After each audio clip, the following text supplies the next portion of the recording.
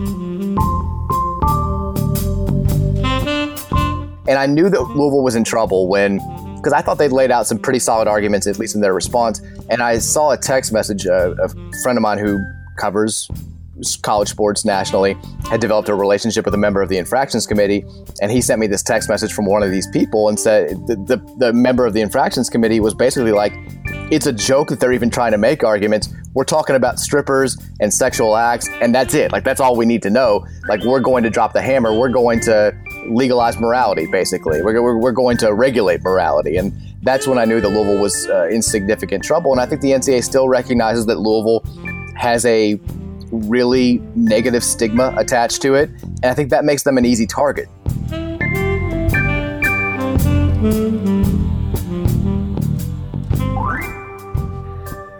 Welcome to an ACC podcast. I'm Lauren Brownlow, and another Louisville notice of allegations. Those are fun. And so I figured I would have on Mike Rutherford from Card Chronicle to take us through all the legalese of the NCAA. Because look, as somebody who covers North Carolina and NC State now, they've decided to join the party. After a certain amount of time, you get like somewhat familiar with the NCAA's notice of allegations and the whole process. And you just start rattling off things right away. Like, oh yeah, they got 90 days to respond and we're going to get an amended NOA and blah, blah, blah. It's super fun, right? Hi, Mike. I was told we were going to be discussing the 2021 Louisville baseball team, which figures to be preseason top 5 and really, really good once again. So this is all news to me. No, I'm very excited to jump back into the world of Louisville versus the NCAA. And you're right. It's the weirdest thing in the world. If you would have told me 13 years ago when I started doing the website, which is, I know, a billion years in internet years, that I would understand the process of the NCAA allegation punishment process, like every single step, and how like U of L's board meets, like what a closed session is, what an open like I know everything about all this stuff at this point, and I should know none of it. If you're a great sports fan, the ideal sports fan, you know none of this stuff, and yet here we are. Yeah, it's super like, yeah, I mean, I've been through this process now with North Carolina. I mean, it's been 10 years since their first. 10 years that I've been fixated with this NCAA stuff and, you know, what level violations are and everything like that. Super fun. You never forget your first scandal. The first one always sticks with you. Dude, and not to get too far off track here, I'm not going to, but North Carolina in 2010, like that Butch Davis was still there. They ended up having a lot of really high draft picks. I don't know if you remember this as well as I do, because I was, you know, covering them at the time, but like they were going to open the season with LSU and they ended up suspending like 21 players, I want to say. And it was wild because it was like the week of the game that it happened and everyone was like watching to see who got off the bus. Like it was because no one knew. And they still almost beat LSU. I will never forget it. That was one of the wilder sporting events I have ever covered because everybody was like, okay, they were probably going to lose to LSU anyways. And LSU is going to kill them now. And they arguably should have won the game. It was really wild. I'm actually in favor of like zero announcements pertaining to like player eligibility or player status, just so media members can stand next to the bus with a checklist and just like, oh, that guy's there. Like there's 73. Like, is Tommy going to get off the bus? Like, that's how it should be every single week. It'd be a lot more fun. It really would be. The gamblers wouldn't like it very much. No, it'd be bad, but whatever. Yeah, I'll be honest with you, and I know I'm not the first to say this. When I heard that Louisville got a notice of allegations, I was like, for what?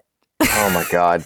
That to me, this is the most annoying part of the entire process about how long it takes because like the first thing I see is the Stuart Mandel tweet where he's like, raise your hand if you can keep track of which scandal this is. I'm like, dude, can you not count to 2? It's 2. Like there have been 2 cases in the last 5 years, but because every single time there's a next step taken, it's national news.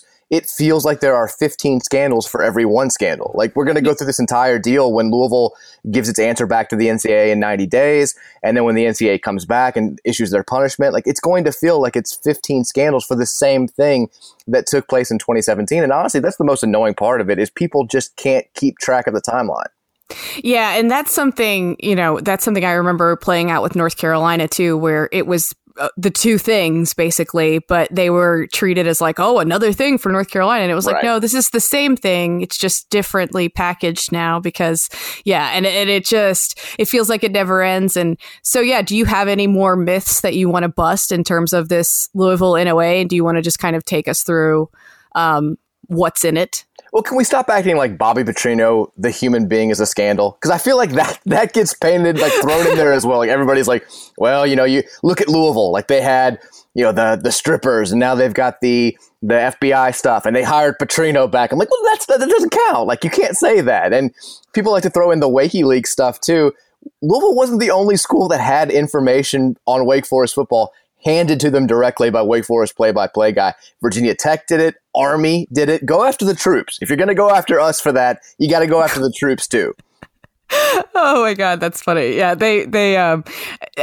well, wait, didn't Louisville find theirs though? Is that the difference, I guess? Yeah, it was after the Wake Forest walkthrough. Wake found that Louisville had their plays. It's even worse. Like we were even more stupid about it.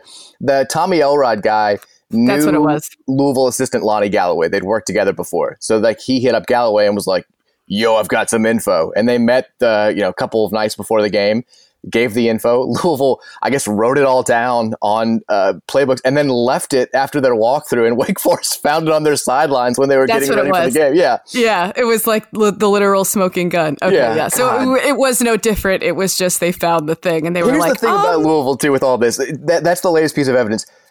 Worst cheaters in the world. It's hilarious that Louisville has become synonymous with cheating because with the whole Strippergate, they got no players out of the deal. Like that's the thing that I think everybody misses about it. Like, well, they won the national title and they went to the Final Four, but they were cheating to get those guys. If you read the book, and my God, I did, and I wish I hadn't had to. You read Katina Powell's book? Oh God, yeah, I read Breaking Cardinal Rules when it came out. I mean, you had to read it that night to get ready. It's shockingly, Lauren, it's not a really deep read. You don't have to reread a bunch of pages. You don't have to look up a bunch of words. It doesn't take a whole lot of time. But there are no players that no recruits that they threw these parties for who wound up committing to Louisville. Like that's nobody on any of those rosters came there after being recruited and having one of those parties. So you do this whole massively just gross scandal that get you painted in a negative light for the entire world. You got nothing out of it, really. Like you got nothing. And then with Wake Forest, you cheat and you just leave the play, but you leave the evidence right there on the field. And the FBI deal, all they got out of it was one practice from Brian Bowen. So again, worst cheaters in the entire world, University of Louisville. I mean, I will be a little fair to Louisville here, though. They did at least win the game against Wake, if I'm not mistaken. They did, but it was like super close. And that was when this was Lamar Jackson. They were destroying Wake. Or no, I take it back. It was a really close game in the fourth quarter. And then they had a bunch of meaningless touchdowns. I think that game ended up being like 44-14, but it was like 20-14 with 6 minutes to go or something. And everybody was hoping that people weren't actually watching that game because Louisville was actually in the thick of the college football playoff race at that point. They only had the one loss to Clemson and they needed the style points. But yeah, the playbook did not seem to help that much. Yeah, I mean, look, actually, teams that were part of WikiLeaks, not to actually WikiLeaks, but like they didn't do all that well against Wake, weirdly. And it's not like Wake was a juggernaut at this time. No. Like, I don't care that Virginia Tech had the plays in the 0-0 tie game. It will never taint it. If anything, it enhances it for me as opposed to like, yes, it makes it better. Because that game was such a mess. Like, I love everything about it. No, it 100% makes it better. It's a perfect add-on. Yeah, and I don't think that Louisville's the worst cheaters. I understand what you're saying in terms of the results, because people were doing that joke with Carolina football too. It's like, wow, they cheat and they're for 8-win seasons? Yeah. And it's like, yeah, but at the same time, I still think, and this is related to what y'all are dealing with, because NC State got its NOA a while ago, actually, I guess because theirs was a little bit neater to wrap up. But Orlando Early being the only assistant coach that was like directly dealing with the money, to me, that's worse.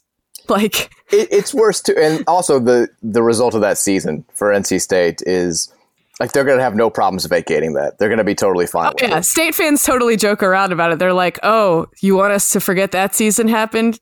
Just let us keep that Duke win and we're fine. Like, yeah, which it also kind of, it's been interesting to follow the way that the NCAA has been punishing programs for the past, ever since the Commission on College Basketball, which one of their recommendations was you got to start handing out harsher punishments. Like you got to start just hammering schools.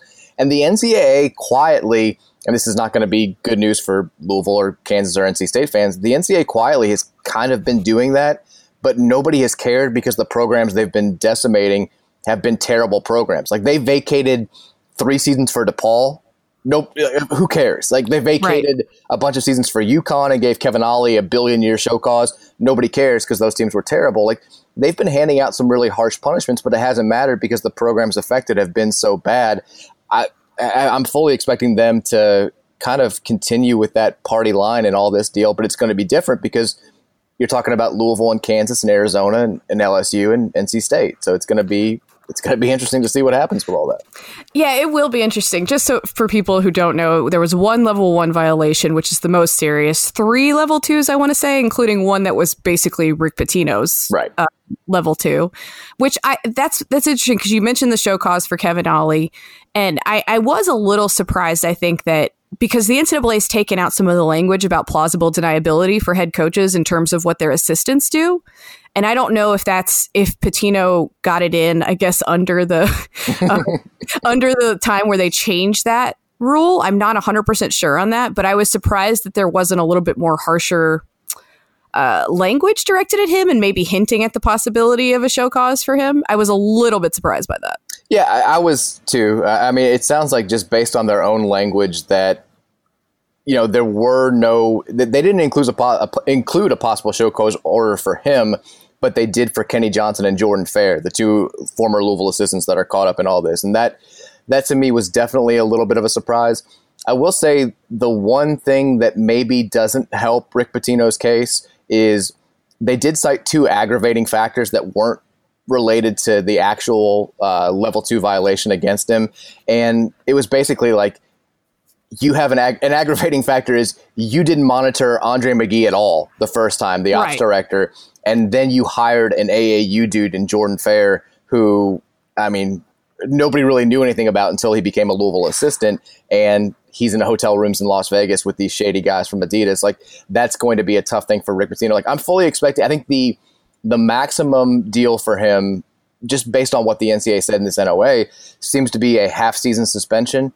I'm kind of fully expecting that to happen. And if you're Iona, like, okay, like that's fine. They don't care. care. I've got Rick Pitino. Like, Rick Pitino's going to, would you rather have some no-name coaching your program for 5 years, totally unimpeded, able to do everything he wants to do? Or would you rather have Rick Pitino missing 15 games of the upcoming season and then being good to go for however long? Like, I think that's a pretty easy trade-off for them.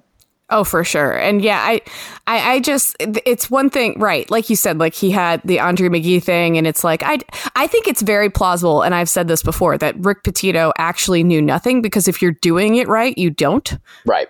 Like that's the thing. Because a lot of fans and stuff, especially like when another team that they don't like gets in trouble, they'll be like, he knew everything. It's like, if he's doing it right, he knew absolutely nothing, but he was just like, y'all do what you got to do, And like, it was kind of interesting if you read like all the stuff from I think the first federal trial, like TJ Gasnola, Manish Sood, like all these guys were basically like, Rick Pitino doesn't know anything. I think Gasnola's exact words on the wiretap when he was talking with Christian Dawkins was, Pitino, he's got no idea what's going on with this program. He's really the only person, the only head coach who's like that, who's just totally in the dark about all this stuff that we're doing.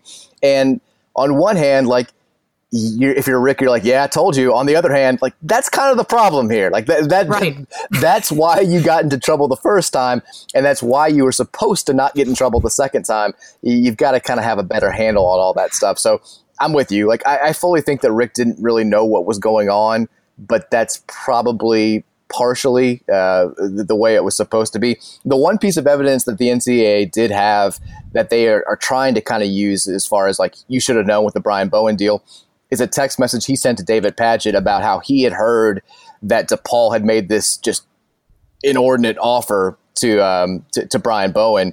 And they're saying that text message is proof that, one, he wasn't compliant because he should have reported it, and two, he knew that there were offers out there for this kid. And so the whole, like, he just fell into our lap, oh my God, here's a 5-star, doesn't really play as well. So it's a little bit of I think a flimsy argument for the NCAA, but they're going to try to pursue it. Yeah. And I mean, look, if they want to send a message in whatever they do in this scenario to punish anybody.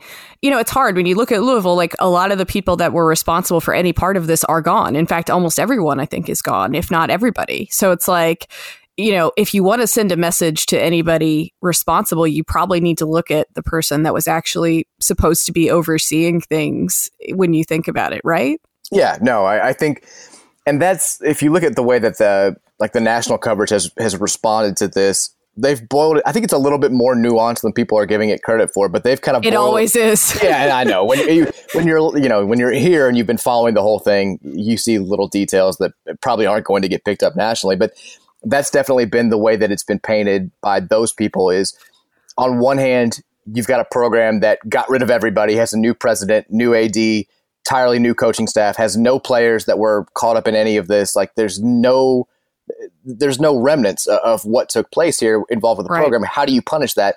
On the other hand, this is the only program caught up in this whole deal that committed a level 1 viation while on probation. Like, how do you rectify the probation part? Yeah, the probation part's going to be tricky. But I did read the other day that Kansas apparently, like, they haven't gotten rid of, I don't think, anybody that was associated with this yet. Like, yeah. So in theory, you know, if you're the NCAA, this is going to test them a little bit, because basically Kansas is like, come at us, and the NCAA might be like, okay, we will. And it certainly seems to be the case with the way that they. I read a decent amount of the NCAA's response to Kansas that came out on Thursday. And it's snippy. Like there's no question they are upset with the way that Kansas has handled this whole thing. They even have a little note about Bill Self wearing the Adidas t-shirt in that video promoting the Midnight Madness event. Like they're going to get real petty if they have to. The NCAA is not playing around with this whole deal. I think the other thing that the NCAA is going to look at as it pertains to Louisville is they're going to say, yeah, you fired all these people and none of the other schools caught up in the FBI deal did. But this was your second round. Like you didn't fire anybody after the Katina Powell stuff. Like Rick Pitino was still there.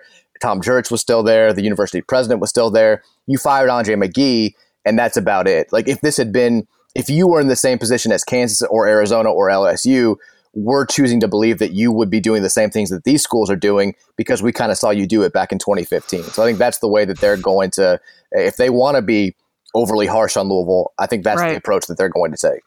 Yeah, the probation part makes it tough, but you know, I did see that Louisville has hired the same firm that North Carolina used in their successful standoff with the NCAA, if you want to put it that way. And the one thing I did think was interesting, and I'm sure Louisville will challenge this, is the language that was used to describe a booster in the NOA. That seemed like a little bit of a stretch. It's the same thing that they did with Kansas. And that was, in Kansas's response, that was their biggest pushback, was how can you say that employees of one company that are working with an institution are, just because of that relationship, boosters for the official school? And also, how can you say that when a federal court just a few months ago said that these same people that you're describing as boosters defrauded us? Like that's, I know that people think it's ridiculous, but it's just like that right there. Those nuts and bolts, I think that's the most ridiculous part of this whole deal to me, is you're going to say that these 5 people that, again, the federal government says defrauded all these universities, they were actually boosters for these universities the whole time, and they're still working for them. So I don't know. I think that's going to be a huge pushback for Louisville. And if you look at the level 1 violation that the NCAA laid out, if Louisville's able to successfully argue that these Adidas people weren't boosters and should not be characterized as much, the NCAA's case gets a little bit tough. Like there's not an overwhelming amount of evidence with the whole Louisville deal. The biggest thing that they have is the Brian Bowen Sr. testimony that he was paid $1,300 by Kenny Johnson, the former assistant, in cash to help with his living arrangements in Louisville. Like that's the biggest thing that they have. And Bowen Sr., like Johnson's already said that didn't happen. I'm going to push back against this. He's going to have to talk to the NCAA because, shockingly, he's an active assistant at LaSalle. He's got a job, so he's going to have to come out and talk about it. And if it becomes a he said deal, I would assume Louisville just hammers home the fact that, look, this is the same guy in Brian Bowen Sr. whose story was changing all the time during this trial, who once said that Oregon offered them a extraordinary amount, and then on the stand said he didn't remember saying that. Like, I think Louisville would definitely argue that. Now, the NCAA could always just say, who cares? Like we're going to do whatever we want. We're going to take this as canon, and there's nothing you can do about it. But I think Louisville will definitely try to drive that point home. Yeah, for sure. And you say they're bad at cheating. I mean, Cash is smart. There you go. Somebody wrote a check. Yeah, he was getting better. Writing a check for money like that is that was mind blowing to me when I saw that somebody wrote a check at another school. I was like, you got to be kidding me. But one thing I thought was interesting, and maybe I'm stretching this too much, is for me, I immediately thought of some of the implications of some of the name, image, and likeness legislation that's coming down, and where they're saying like boosters can't, sign these guys to sponsorships. And it's like, well, if you're saying somebody from, a shoe company, it could be how are you going to categorize booster then? If you're going to lump shoe company guys in as boosters, like who else are you going to lump in as a booster? I don't know. I don't know if that makes sense, right? No, it absolutely makes sense. And to me, it seems like an overly broad argument, but the NCAA, they're going to do whatever they want to do, which is why I think you're really going to see Louisville and probably some of these other schools take their cases to this new, the complex case unit. I think that Louisville's going to try to avoid any dealings with the NCAA Infractions Committee, because I think that their sense is the Infractions Committee kind of has it out for them just because of if you go back to the Katina Powell stuff, I thought it was really interesting the way that Louisville laid out its initial argument. They were basing everything on precedent. And it seems a little bit ridiculous now in hindsight, but they were saying, look, Fab Melo at Syracuse, like their case involved X amount of dollars. Like the other cases, like Marcus Camby at UMass, involved X amount of dollars. Now look at us, like all these strippers, all this money that was being thrown, it was like $1,800, and like the NCAA responded with, are you kidding me? Like, are you talking about dollar amounts? Like, we're worried about the moral fiber of this whole deal. And they used the word repugnant a bunch of times. And I knew that Louisville was in trouble because I thought they'd laid out some pretty solid arguments, at least in their response. And I saw a text message, a friend of mine who covers college sports nationally had developed a relationship with a member of the Infractions Committee. And he sent me this text message from one of these people and said the member of the Infractions Committee was basically like, it's a joke that they're even trying to make arguments. We're talking about strippers and sexual acts, and that's it. Like, that's all we need to know. Like, we're going to drop the hammer. We're going to legalize morality, basically. We're going to regulate morality. And that's when I knew that Louisville was in significant trouble. And I think the NCAA still recognizes that Louisville has a really negative stigma attached to it.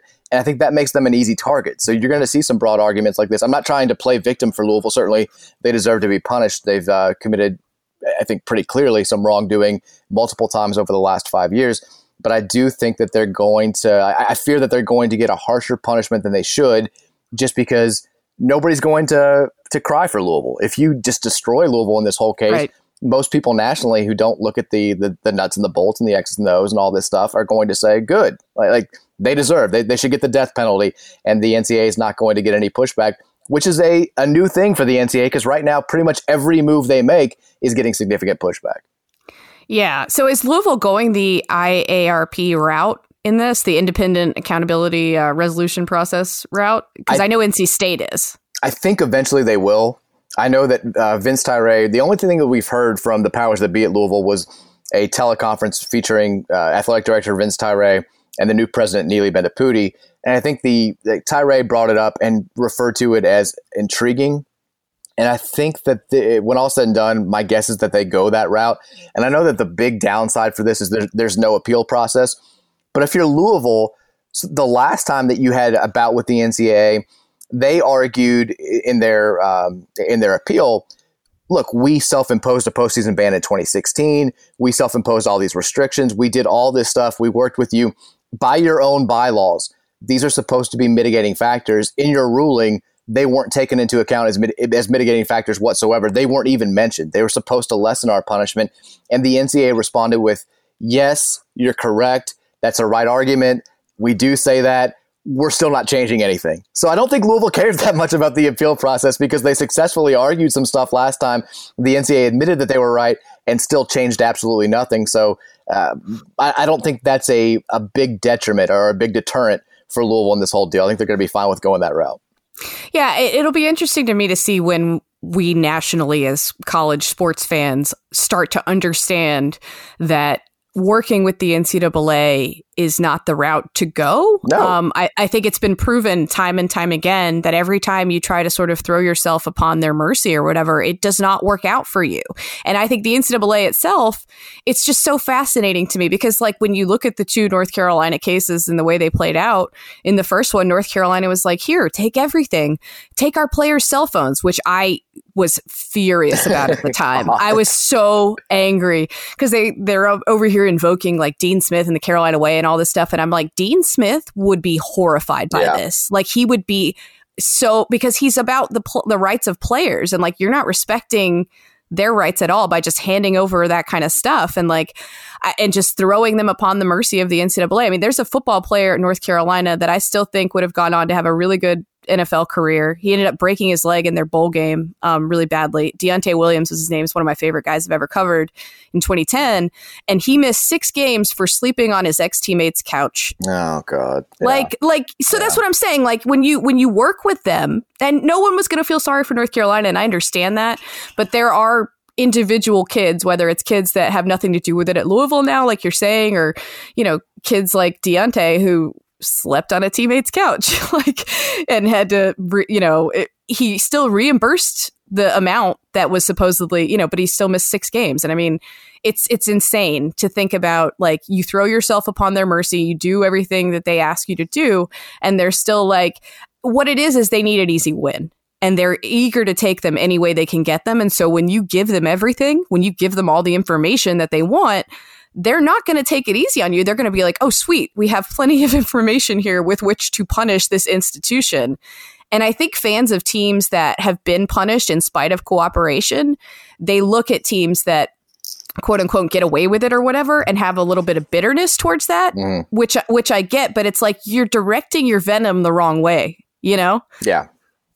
No, it's, it reminds me of the old like attorney saying, nobody talks, everybody walks, which is, I think, the one thing that I remember from my 1 year of law school. But yep, it's very true. I mean, and I think that's been the biggest takeaway for Louisville fans in the 4 years since the last bout with the NCAA is they saw what happened with Missouri, where Missouri was forthcoming and got hammered. Notre Dame, the same deal. And then they saw the schools that just fought tooth and nail and gave as little as they could and saw that they got off a little bit more leniently. And I think the money quote was from that member of the NCAA board of directors who, after the Missouri deal, he was asked straight up, you know, do you think that people could look at all this and say that not cooperating or not telling the truth is the right way to go? The guy, David Roberts, and he said, you can certainly make that argument, like straight up admitting like the best route to go right now is to not work closely with us. And Louisville fans, the thing that they're the most mad about from the first round with the NCAA is how cooperative and how forthcoming U of L was. And it's kind of sad because in hindsight, I guess you can't blame Tom Jurich and Chuck Smirt, the consultant that was hired to deal with this, because like Chuck Smirt was a former NCAA employee, and based on everything that he knew from his time there, this was the proper route to go. And now it looks ridiculous that you would take away, you know, the 2016 NCAA tournament with a team that was playing really well. They just beaten North Carolina when North Carolina was number 1 and looked like they were going to be, you know, a 3, 4, 5 seed. To take that away from Damian Lee and Trey Lewis, the grad transfers, seems even more poor taste in hindsight. And to, you know, give away all your stuff and to get nothing in return. I think Louisville fans wanted to hear from the administration that this go round, there was going to be a fight, like this was going to be a battle. And that's exactly what you got from Tyree and Bendapudi on Monday, and also from Chris Mack in his written statement. Like they all made it a point to say, in areas where we did wrong, we're going to admit that we did wrong and we're going to take punishment. But if we disagree with facts, like we're going to push back, and we're going to push back significantly. In her opening statement, Neely Bendapudi, the president, said, you know, we will not hesitate to push back. I repeat, we will not hesitate to push back. Like they have really tried to communicate to the fans that they're giving nothing this go round. Like it's going to be an absolute war. And I think that that's what the fans want to see. And you mentioned Louisville going out and hiring Mike Glazer. I thought it was really interesting. So Mike Glazer is known for working for the firm, like you said, that represented UNC. He's represented Missouri in the past. He also represented Louisville back in the 90s. Louisville had a case where it kind of spanned over 2 administrations. Tom Jurich took over, and as he took over, the men's basketball program was already in hot water with the NCAA for some car payments for a player. and they were actually banned from the 1999 NCAA tournament. George hires Glazer. This is when he's kind of a younger, less known college sports attorney. And he finds out that a procedural error had been committed by the NCAA. The ban gets overturned. Louisville basically gets off scot-free.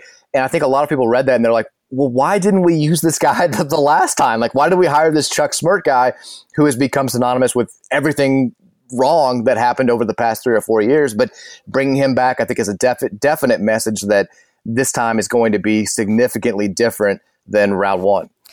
Yeah, and it's interesting. It's a balancing act because I think you can push it too far, right? Like I think USC back in the day with Reggie Bush pushed it a little far. Memphis with James Wiseman, although they didn't have a whole lot of leverage in that situation, trying to play him, even though, in spite of everything that was going on. And then also, I think you're seeing that some with Kansas, and that'll be a really interesting test case because trust me, the NCAA wants no part of having Kansas miss a postseason. Right. But and yeah, I think that is part of their language here is like, please don't make us do this. It's like me with my toddler. It's like, I don't want to punish you and make you freak out, but like you're giving me no choice. Like, please don't make me take this away from you and have you start crying and whatever. Like, just be good, please. Like, and I think that the NCAA doesn't like to get humiliated. And so like if you're just out there thumbing your nose at them and saying like F you or whatever, like they're gonna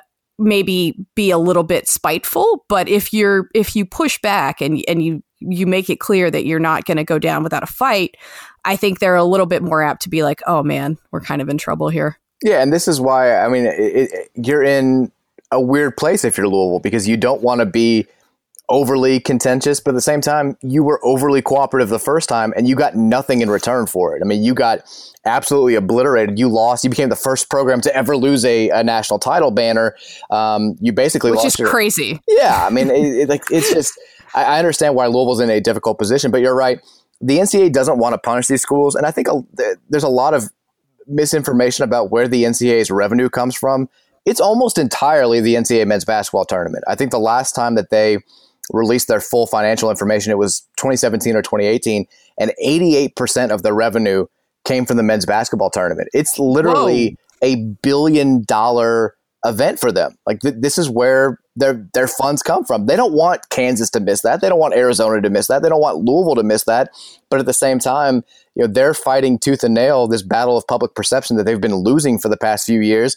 And if you just let these programs that are involved in this really high profile case walk scot-free or give the perception that they're getting off with a slap on the wrist, it's only going to be, more like, well, the NCAA sucks. Why do we need the NCAA talk?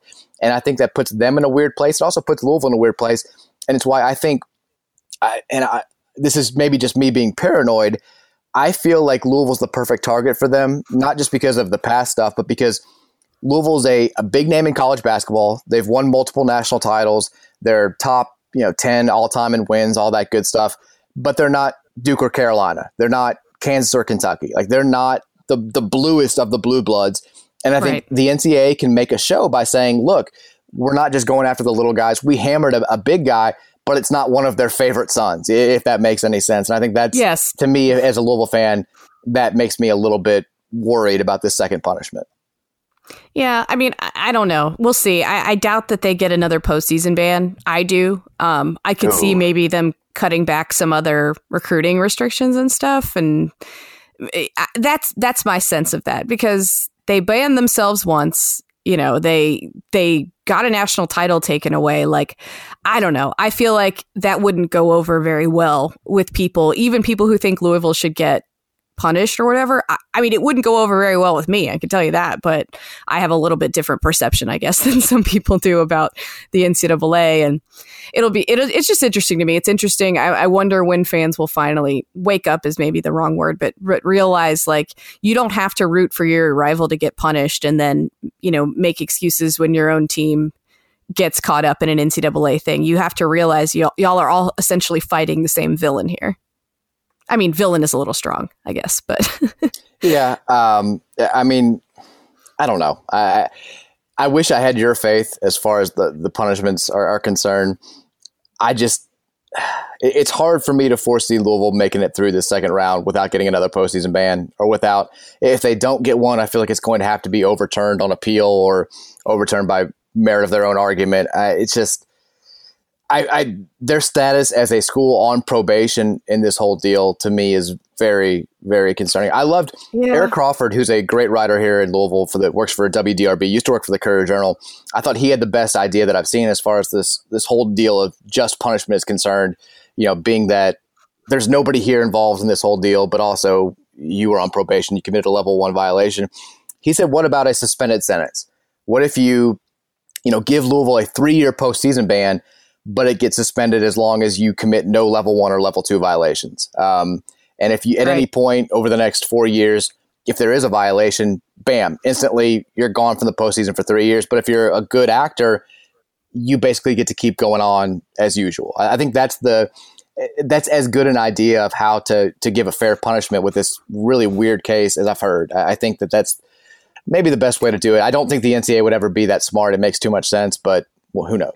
See, and the thing is, too, because people do compare these things, right? So if you do that, if you give Louisville another postseason ban or whatever it is, then what do you do to Kansas? Because it has to be way worse. They haven't gotten rid of anybody, right? And so then you have to look at it that way. And then you also have to look at Rick Pitino. And that's where I think the NCAA will take the PR hit because he's still coaching. And if you only suspend him like half a season or whatever, and you hammer Louisville, that I think is where they'll take the hit. Yeah, comparing the punishments is going to be really interesting for me because Kansas, on one hand, this is their first round, not like Louisville, their second round, but they had 5 level 1 violations in their notice of allegations. Louisville just had the one. I know just had the one. Makes it sound like, who cares? But it helps. Yeah, in theory, Kansas should be getting a harsher punishment than Louisville, even with Louisville's status as a quote-unquote repeat offender. And you're right. You would assume that, Kenny Johnson got hired at LaSalle. And there was they did their background work and they said, whatever, nothing ever happened here. How could he possibly continue to work as a high level, quote unquote, high level assistant coach if Louisville's going to be banned from the postseason? How could Rick Pitino have the opportunity to take Iona to the NCAA tournament in 2021 if Louisville doesn't have an opportunity to play there? That's not going to make a whole lot of sense to me if that's the way it winds up going down. And I think that's another reason why you're going to see Louisville take this to that complex case unit, because they're set up, the entire purpose of that complex case unit, in theory, was supposed to be to take more of a look at individuals rather than overall institutions. They're supposed to punish the individual bad actors and not just the schools or the programs that no longer have anything to do with those people. And I think that's a really attractive option if you're U of L right now and you're going to say, look, we weren't even here for this. None of us. We have there's zero blood on our hands anymore. How can you possibly just drop a hammer on us right now? And I think that, again, those are the points that you're going to see Louisville just drive into the ground consistently over the next, billion years or however long this thing takes. Yeah, and NC State's going the same route. And I think the cases, they're not similar in terms of facts necessarily, but they're similar in terms of, NC State doesn't have any of those people working there anymore. And, their AD retired, but they have a new AD. And they're basically, that's why I think they decided to go to the complex case unit for the same reason, is because they feel like that's probably their best chance of getting a fair shake and getting whatever they deserve to be, because they do have a lot of mitigating factors and that'll matter. And I don't even know what Kansas's mitigating factors are. Yeah. If they have any. I do love that none of us know anything about this complex case unit. It's 15 people. We know who they are technically. We don't know that much about them. We know that they're attorneys and former attorneys and judges and all this stuff. And still schools are like, I don't care. Better than the NCAA. We'll take our chances. This could, I don't care if it's a judge of all rival fans. We're still willing to roll the dice here. This is going to be, we feel like our chances are better than going through this just excruciatingly ripping your fingernails out process, song and dance with the NCAA that lasts forever. And we feel like always ends up unfairly. So none of us know how this is going to work. That's the other thing that I figured out with this whole deal. You can analyze every detail. You can scrutinize past cases. You can look at precedent. You can do all that stuff. Nobody knows what the hell the NCAA is going to do in any particular case on any particular day. They can do whatever they want. And I wouldn't be shocked at all if Louisville gets like a 15-year postseason ban and like nobody gets anything, or Louisville gets off scot-free and NC State gets like a 3-year postseason ban. Like, oh God, please don't say that, because you don't know. My world will explode. So please don't wish that on me. Yeah, it's who knows is really the thesis of all of this. Yeah. Before I get you out of here, I did want to touch on this because it was certainly surprisingly relevant for a day or two. Josh Graham here is a local host, radio host in the Triad, which is where I'm from. It's not the Triangle. That's the Triad is actually Winston-Salem, Greensboro, and High Point. I'm from right between Greensboro and High Point originally. And that's the Triad. The Triangle is Raleigh, Durham, Chapel Hill, just to educate y'all folks out there that might not know. And a lot of people that live in the state, especially even in the Greensboro, Winston-Salem region, will cover 3 and even 4 of the local teams. So they'll cover Wake, Carolina, Duke State. I thought it was funny that a lot of Kentucky people evidently thought that Josh Graham was Wake's radio person or like a Wake fan. I was like, no, I mean, he has a lot of Wake guests on because that's relevant in his area, but like not really. Is that as common where y'all are as it is here for like people to cover multiple teams? Not in like the radio realm. Okay. Kentucky fans are completely incapable of seeing anything through any other prism outside of their own. So like they see, like Matt Jones is their radio god, right? Like he's their. Yes, that was the feud, by the way. It was Matt Jones versus Josh Graham, which if you know anything about the radio business or even like sports media personalities at all, would be like, I'm trying to think of the equivalent. It would be like if Roy Williams issued some tirade against like the head coach at, I don't know, like App State. It's like, wait, what? Yeah, I mean, but so Matt Jones is their guy, and he's like, he's a fan. He's like me, but they see everybody who is like a radio show host for a different school as though they're Matt Jones. Like they just assume that their situation is exactly the same. So like I'm the Louisville Matt Jones, and Josh Graham is the Wake Forest Matt Jones, and like they can't understand that this is the way it happens. But I mean, there are people here like the Courier Journal reporters and some of the radio show hosts that are objective, that aren't fans of anybody. Like they'll cover both teams, but it's, I think understandably, with the battle lines being drawn as clearly as they are here, and with the rivalry being as mean-spirited as it is, it benefits you to pick a side. It's really hard to play the middle. People don't want to hear that. People want to hear, I'm a Louisville guy or I'm a Kentucky guy. So when they see like, hey, I'm just a guy who covers all the schools here, I don't think that really processes for them. It doesn't compute. Like it's completely outside of what we're used to dealing with around here. But I did love that rivalry because as a Louisville fan who has not battled, but who has experienced the obnoxiousness of both their fan bases, which are for polar opposite reasons. Like the obnoxious Wake Forest fans are obnoxious for reasons that are the exact opposite of the obnoxious Kentucky fans. So to be able, like, it's the perfect feud for me to sit back and watch. Like that's just the perfect culture clash, and I've really enjoyed it. It's been great. Knowing Wake fans the way that I do, this is thrilling for them. Like I was talking to a Wake fan not that long ago, and we were talking about like, who is Wake? What is Wake Forest basketball? And I don't know if there's a super clear answer to that right now. And he was like, you know what? We just want someone to hate us. We have so much hate in our heart for some, other teams, and we want someone to hate us that way. And so like for them to have this moment with Kentucky of all teams and feel hated by Kentucky fans, I think weirdly has been a real thrill for them. Well, when you go through Danny Manning, you got to get what you can get. You take what you can, and a battle over Kentucky, which, by the way, you lost. Like the kid ended up going to Kentucky a day after this comment got made. Like it's still, it's fun. It's like 1996, though. You played Kentucky in the Elite Eight. You got destroyed, but at least you played them. At least you played them in something meaningful. So congrats, Wake Forest, you're back.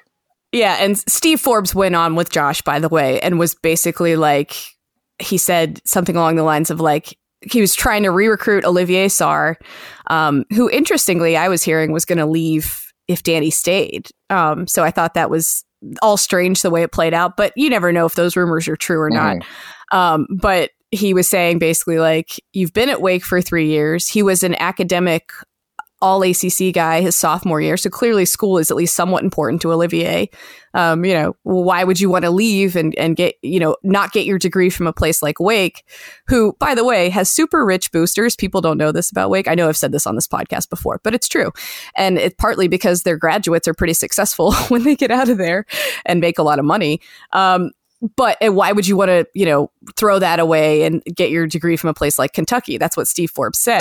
And that is, I get why it rankled Kentucky fans a bit, but at the same time, if you flip that conversation the other way, I think it's just as reasonable to say, if your dream is to play professional basketball, why would you, if you could choose between going to Wake or Kentucky right now, you would absolutely choose Kentucky.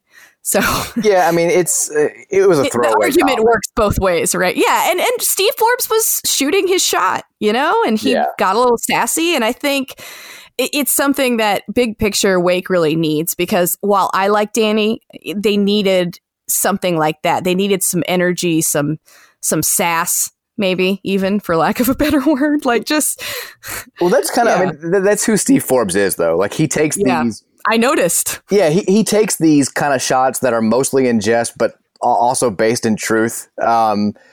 He's like Buzz Williams in that regard, like not afraid to say it. And I think that that's a good thing.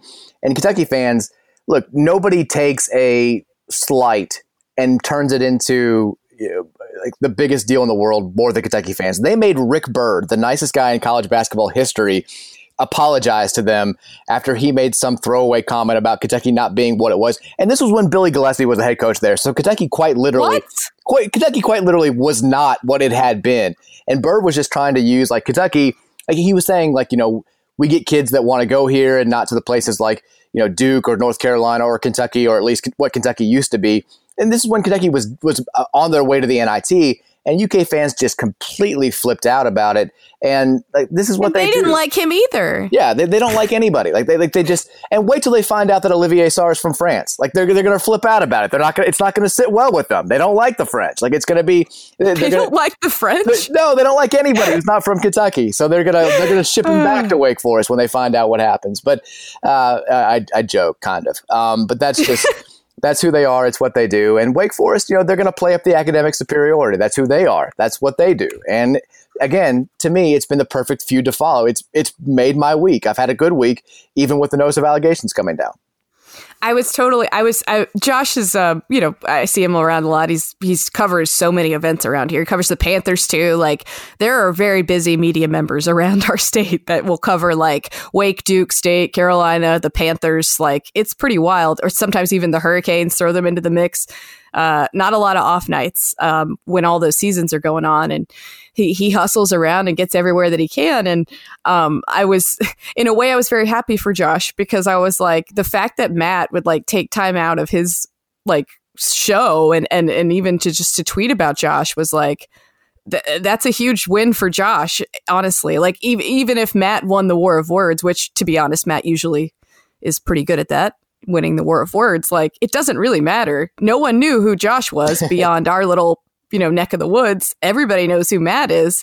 Basically, it's a slow time of year. I get it, but he gave Josh quite the signal boost there. I love that you're talking about Josh Graham and he's covering a billion different sports, pro sports, college sports, and then on the other hand, you've got like us here in Kentucky where we're just. It's college basketball 365 days. Like we're talking about how the last walk-on on the team could fit into the new offensive scheme and all this stuff. So if it's a basketball conversation, like UK fans are going to be just ready and willing to go. And meanwhile, poor Josh Graham has to cover this and also talk about like the Panthers draft picks and stuff. So it's definitely different worlds here.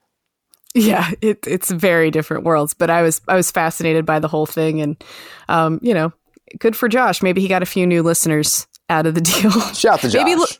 Maybe Louisville fans will tune into Josh's show from time to time, just why not? A show of solidarity. Oh, it's all we just don't have a whole lot to talk about right now. Let's be honest. So no, it's been fun. I've enjoyed following that feud just because, there's nothing else going on, and I'm not going to watch a 3-hour. I don't care how bored I am.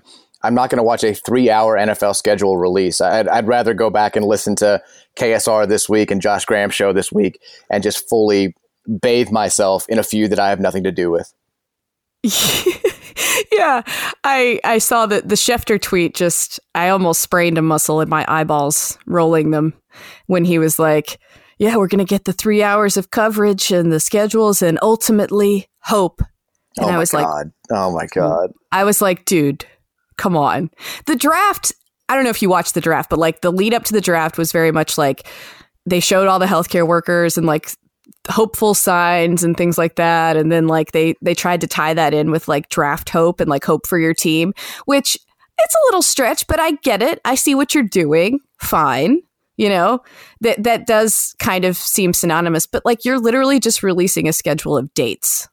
Yeah, but also like even the draft stuff, it's like, yeah, it was a stretch. Here's all the healthcare workers. Like, let's sing. Here's Jennifer Hudson singing, and then here's a live shot of Cliff Kingsbury living in the Parasite house, like with his $1 billion. Like it felt a little bit, I don't know, I know unnatural to me.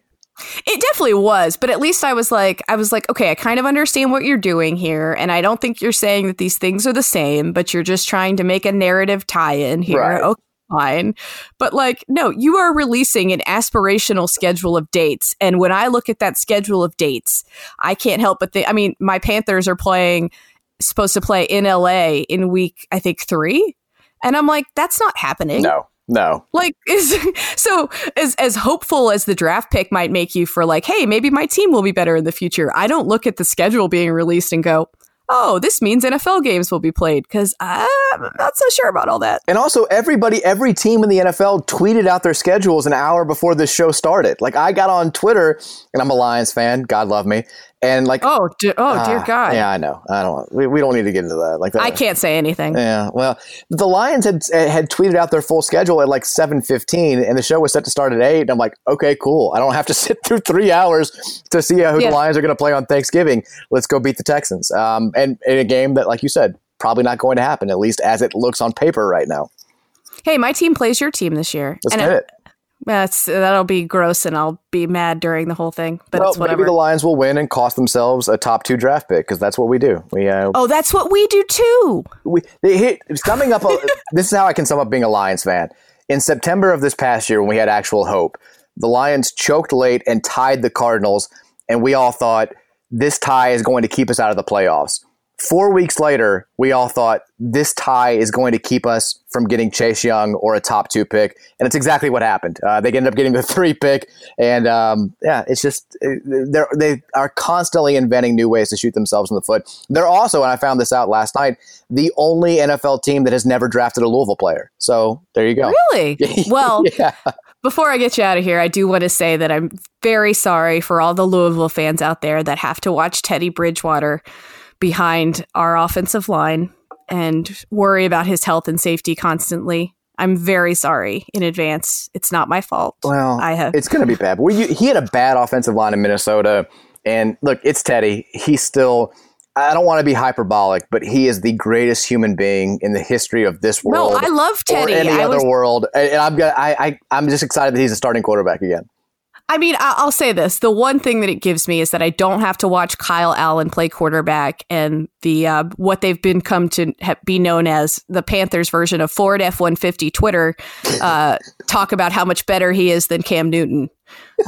So I don't have to deal with that anymore. And so for that, I'm thankful. But I like Teddy a lot, and I don't wish what the Panthers are right now upon anyone that I like. And it's like I'll be excited that I can watch a quarterback play that I like and enjoy watching, but it's just I don't wish this upon him at all. Teddy will make it work. I'm just telling you, Teddy's going to make it work. I believe in Teddy. Teddy Magic. You got Reggie Bonifon there too, the former Cardinal who played quarterback at Louisville after Teddy left.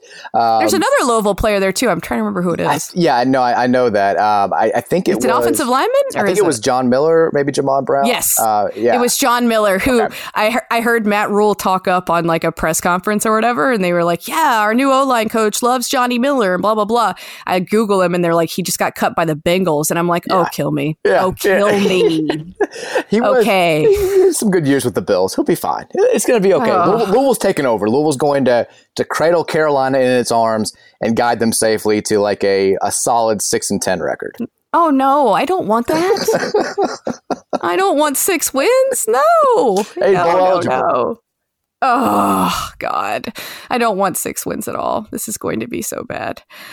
All right. Well, I'll get you out of here on that then. And yeah, sorry in advance, Louisville fans. I'm so broken, though, that like when I saw Teddy went for like a 74-mile bike ride, I was like, Teddy, don't cut weight. Gain weight. You will need it for your survival. Please do not get skinnier. Like, oh, God. He's got those skinny knees. The draft status. Our center allowed the highest pressure rate in the NFL last year. So that's fun. You're not making me more excited than I was about watching Carolina Panthers football this year. Please, you know what? I wouldn't. You already have to deal with the Lions. I wouldn't wish this on you. Our left tackle is Russell Okung, who is coming off pulmonary embolism, I believe. Oh, my God. Well, we had some bad offensive lines at Louisville. He still managed. That's true. We were good. That's true. All right. Mike Rutherford, tell everybody where they can find you. At Card Chronicle on Twitter, cardchronicle.com for Louisville coverage. All that good stuff is over there. All right. Until next week, everybody. Bye.